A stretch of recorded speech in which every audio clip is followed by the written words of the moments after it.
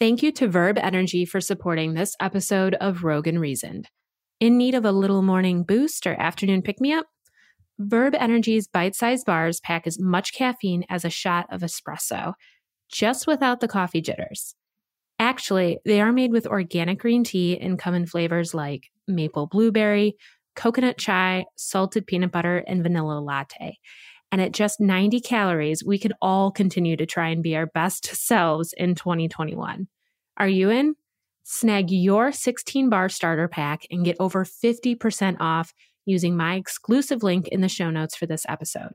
Be sure to follow them on Instagram at Verb Energy and show off your favorite flavor in your stories and posts.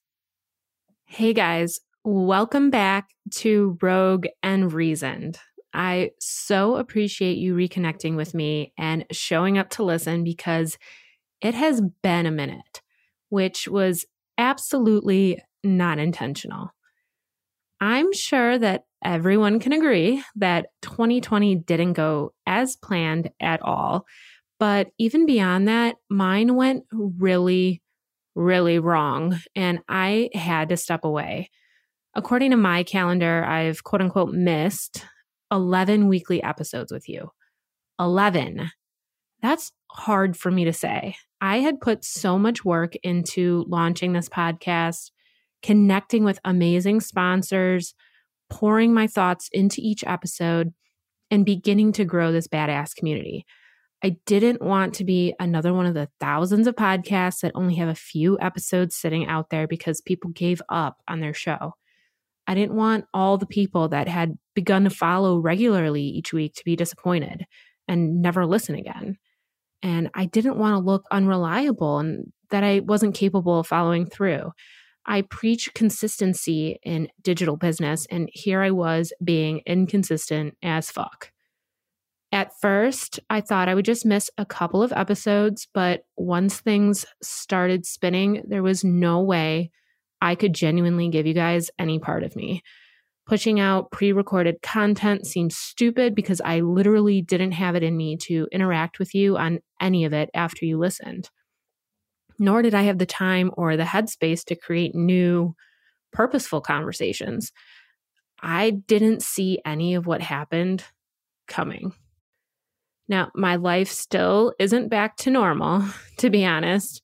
I'm pretty positive I've felt every human emotion possible over the past few months, and I'm still feeling a fair amount of them on a daily basis. I haven't navigated this before, and I am completely learning as I go. It wasn't supposed to happen this way, none of it. But it did, and the only way is through. So even though I'm still a little raw, it's time to find a rhythm. So here goes nothing.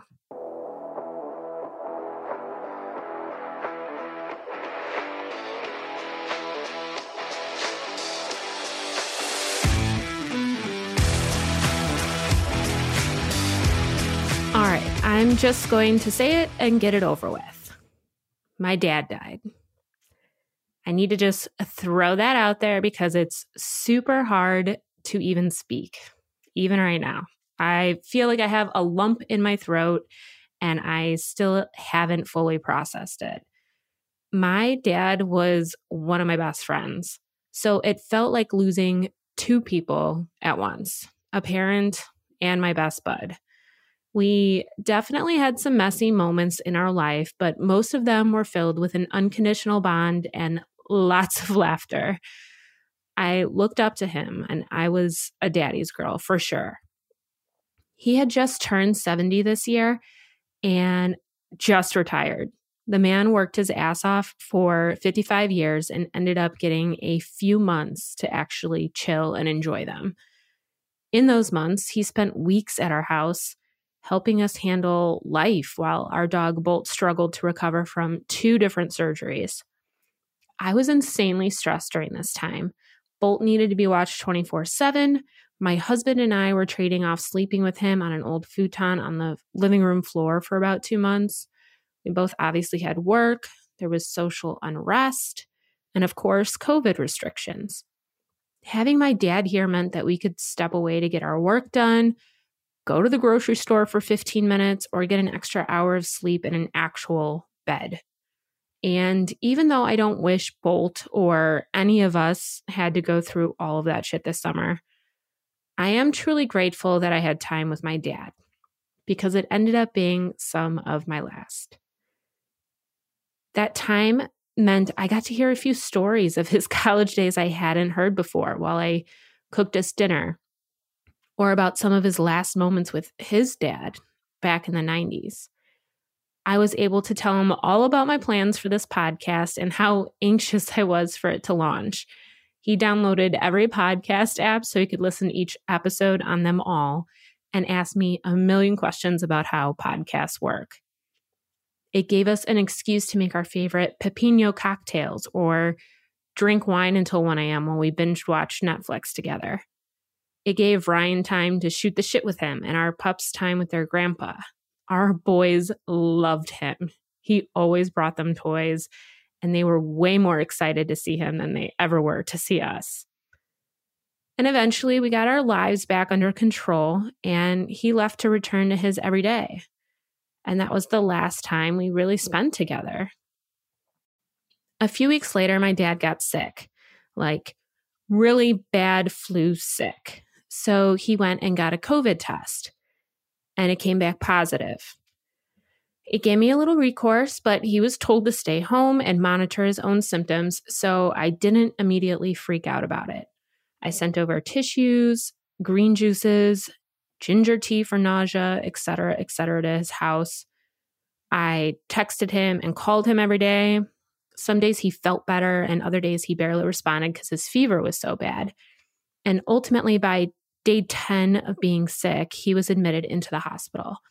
His at-home pulse oximeter indicated his oxygen was getting way too low.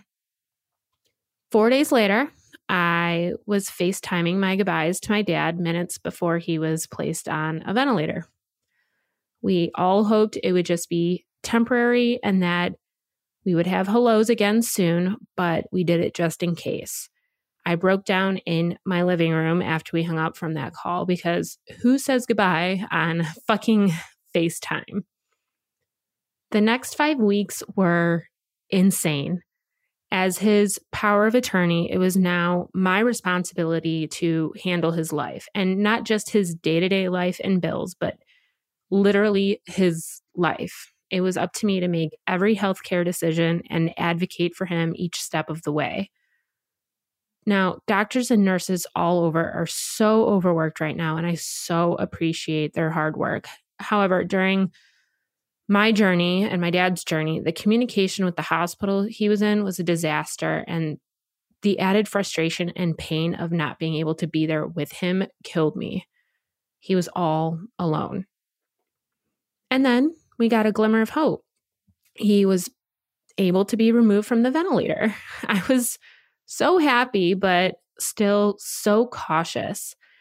I had seen what had transpired over the past couple of weeks and knew we weren't out of the woods.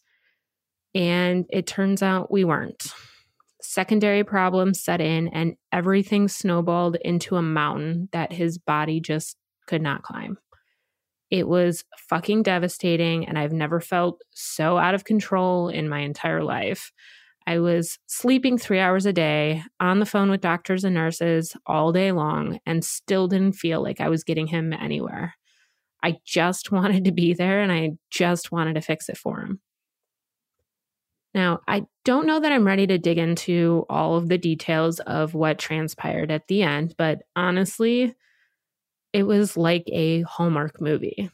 If it had to be the end, if there was truly no way out, then it couldn't have been written any better. We were together when he passed, and I will forever be grateful for that. I know that so many people have been robbed of that opportunity over the past year, and I would really be struggling a lot more if that wasn't graced to me. But of course, even that doesn't feel like enough because we really just want him here. When someone you care about dies, I've realized a part of you kind of dies too. A part of your history goes with them. There are memories, stories, and experiences only they will understand. And they're no longer here to share in them with you. They can't step in and remind you when you forget the details. No one will really know what something was like except for them. Even after he died, I still couldn't catch my breath. Everything felt so unreal, and I had to handle funeral home arrangements, make notifications, file documents, hand out his social security number like freaking candy, pack belongings, and just really learn what to do when someone passes away. It's not a life skill that you're taught at a young age. I began resenting everyone who told me to take my time dealing with his affairs because, fun fact, you have to file one last tax return for your loved one. And since he died so late in the year, I didn't have much time to handle certain things that would be affected by that. Maybe if he died in January, but not a few days before Thanksgiving. Support for this episode also comes from Fiverr. With Fiverr, you can save time, money, and energy on things your business needs, but you don't have the time for or have any interest in doing. Do you think I edit my own podcast? Honey, no. I am not cut out to be a sound engineer. By outsourcing this weekly task to someone else, I significantly reduce my stress and free up my time to produce content I am passionate about and not dreading. Fiverr has a ton of other freelance services too. Virtual assistants, grant writers, you name it. Visit the link in my show notes or head to www.lauraswansieckman.com and click on consulting to view Fiverr as one of my business resources. The holidays were hard, and truthfully, we just ignored them. My dad's obituary came out in the Thanksgiving edition of the Chicago Tribune, and we didn't even decorate, not one bit, for Christmas. Both days, my husband and I just ate cheese, drank booze, and watched documentaries alone with our dogs on the couch. And you know what also sucks? Hearing exactly how your loved one died over and over and over again 1,000,000 times a day. We cannot escape COVID talk right now. It's on social media. It's on every commercial. It's on the news. It's at the grocery store. It's the only thing people ever want to complain about or talk about. If someone you care about dies in a car accident, no one sits there and makes you look at photos of car accident victims dying in a hospital or endless footage of horrific vehicle wrecks over and over. But we have to. We can't escape the topic, and we constantly have to relive our experience. None of it was supposed to happen this way. We were supposed to get out of quarantine, and the world was supposed to rebound. We were supposed to spend time with my dad for Ryan's birthday and Thanksgiving and Christmas. I was supposed to launch a new program before the end of the year and release 11 more podcast episodes. My dad was supposed to enjoy his retirement. 2020 might have started out rough, and we might have had to go through things this summer, but it was supposed to end really, really well because we were powering through all the hard shit and getting it over with. It wasn't supposed to get harder. But file this under life lessons, or at the very least, life reminders that nothing is guaranteed to go to plan. It wasn't supposed to happen this way, but I guess I take it as a reminder of all the other times shit has gone wrong in my life. When I didn't get to complete my dream internship, or when a relationship didn't work out, when our dog passed away suddenly, or when I missed out on a huge business opportunity. None of those things felt good, but to some extent, it had to end up that way. Otherwise, a whole other set of dominoes would have been knocked down than the ones that did. If I had been able to head to the East Coast for my dream internship, I wouldn't have been around to take my dad to the hospital when he had a heart attack, and I wouldn't have had the past 11 years with him. If that one relationship had worked out, I wouldn't be with my amazing husband. We miss our pup Wheezy, but we never would have been able to save Marshall from being euthanized. And that huge business opportunity wouldn't have made me happy in the long run. It wasn't meant for me. You will be shifted in life, no matter what your plans are. I don't want the past few months to have happened, but they did. And I'll be damned if I don't make something come from it. You have to use your pain as purpose, or it's all pointless. Pain alone just gives you rage. Purpose is what gives you strength, and strength gives you courage to do big things. I plan to do big things, and if you're here and redefining reckless with the rest of us, I know you plan to do big things too. Right before my dad died, I told him I would be okay. And I will. There's no other option. He was strong through his experience, and there's no reason for me not to be through mine. I know I'm not the only one that has had a completely shit year and recently had the worst experience of their life so far. If that's you too, I'm so sorry. And I'm giving you a huge hug right now. It sucks, but you're going to be okay. I'm going to be okay. We'll get through it. If it hasn't been you and you're faring okay, hopefully you're reminded to appreciate where you're at and be patient with everyone you meet. You may not realize the person standing next to you in line at the store is just barely holding their shit together. In fact, I'll never forget the kindness of a stranger one day the past few months. It was about 1 p.m, and I hadn't eaten anything since probably 5 p.m. the day before. I'd been on the phone with the hospital since about 6 a.m., and I quickly ran to Starbucks to grab my mobile order. My mask was on, my head was down, and I was just trying to get in and out. My food, of course, wasn't ready right away, and I had to wait a minute, which was fine. And another girl that was waiting stepped a little closer and told me that I looked really pretty and that she liked my mask and outfit. And I was kind of caught off guard and just said, "Thank you," really quickly.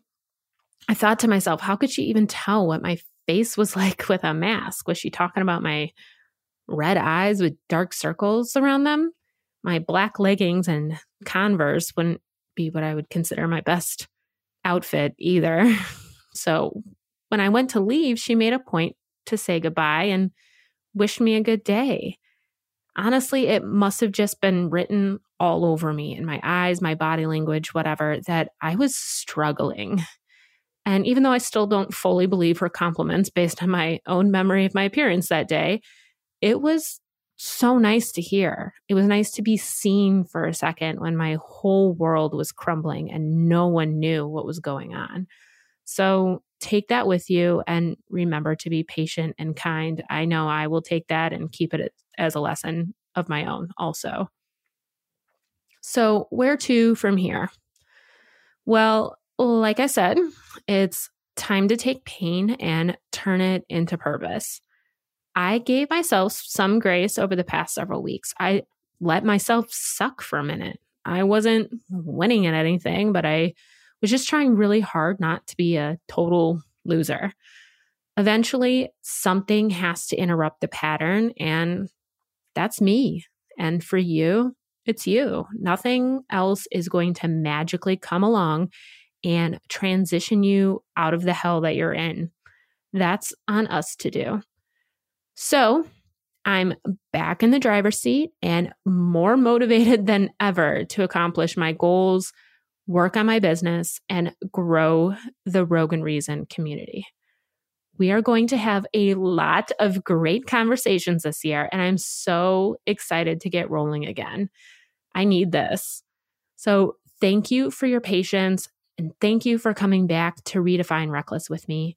I hope you'll share this podcast with your friends and family so that we can all do this together.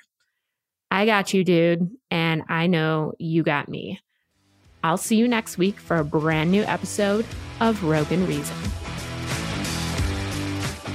To learn more about me, your host, and the Rogan Reason podcast, visit www.lauraswanseekman.com/podcast and follow along on Instagram at Rogue Reason Podcast.